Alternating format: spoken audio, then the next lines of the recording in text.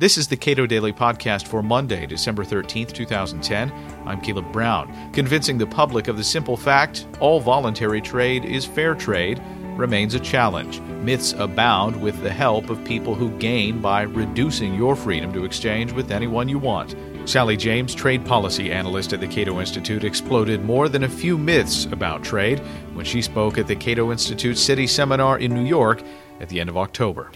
The media, by and large, does not do a good job of reporting on trade, another factor in attitudes towards trade policy, I think. My colleague Dan Ikinson keeps a constant vigil on Cato's blog about misleading, simplistic, or just flat-out wrong media analysis on trade.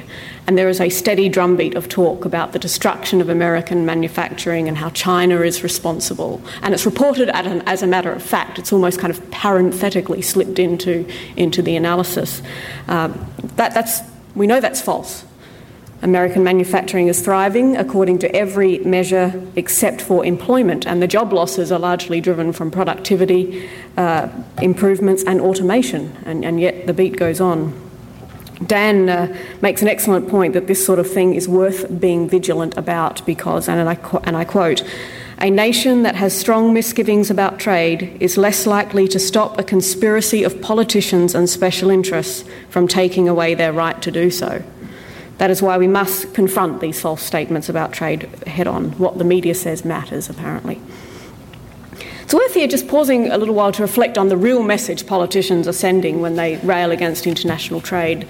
They're essentially saying, and this goes to something Ed was saying earlier, that they have the ability and the pure intentions, of course, to discern what is best for each person when it comes to international transactions. That is just one more example, in my view, of presumptuous politicians making decisions that we would rather make ourselves and that properly belong in the private sphere. We import because domestic products don't appeal to us. Far from being unfair, all voluntary trade is fair by definition, otherwise the trade wouldn't take place. Trade becomes unfair, in my view, only when the government tells us we can't trade our dollars for goods or services made by someone abroad willing to sell them.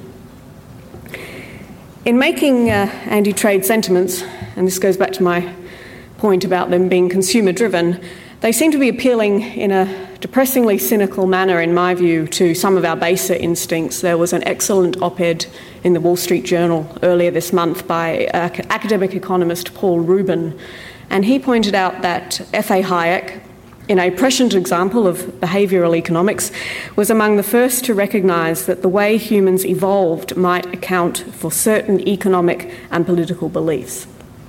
Rubin said there are two aspects of our evolved psychology that might account for beliefs about trade, and while politicians still feel like they can gain political points by railing against it. First, humans tend towards zero-sum thinking, the belief that one person's or one country's growth comes at the expense of another. It is not intuitive to us, in other words, that trade is a way of expanding the pie. We know that to be true, but it doesn't come intuitively to us, and that's why slogans such as stealing our jobs have resonance. The second evolved psychological trait is that humans evolved in a hostile and conflict-ridden world, and we tend, therefore, to have strong in-group, out-group instincts, and that's where American jobs for American workers comes in. Most sane people, reasonable people, would reject the notion that we should restrict trade into certain towns or even states. If you said we should produce everything we need to in Maine and not trade with New Hampshire, that wouldn't make sense to people, but somehow trading with another nation is seen as different. It's really, in my view, just a form of nationalism. Together, these two instincts can go some way to explaining the incredible persistence of myths about trade.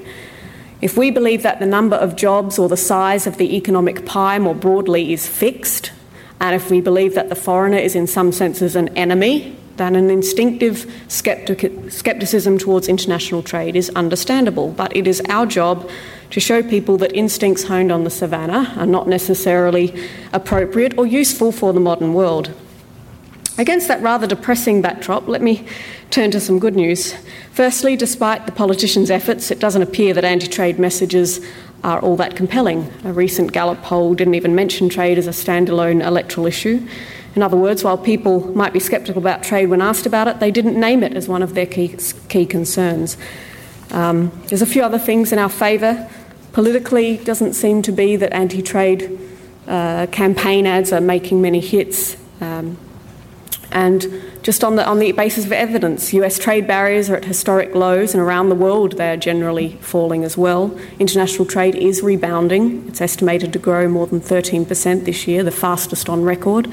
There was no trade war during the Great Recession. I think international trade agreements have something to do with that. If the consequences for breaking a treaty that there's some kind of retaliation, you're less likely to break the rules in the first place.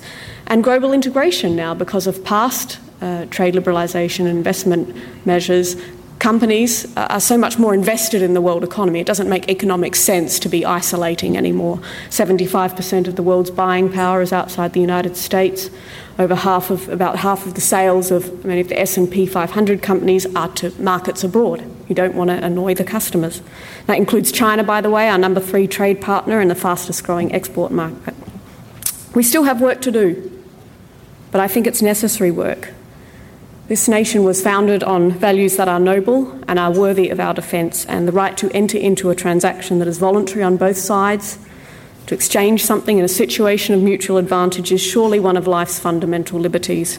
Voluntary trade was one of the earliest actions by man that set him apart from other animals, and it's surely responsible for much of the economic advance since then. Interfering in trade that it harms no one, except in the most disingenuous special interest sense, is surely an affront to human dignity and definitely an impediment to economic prosperity.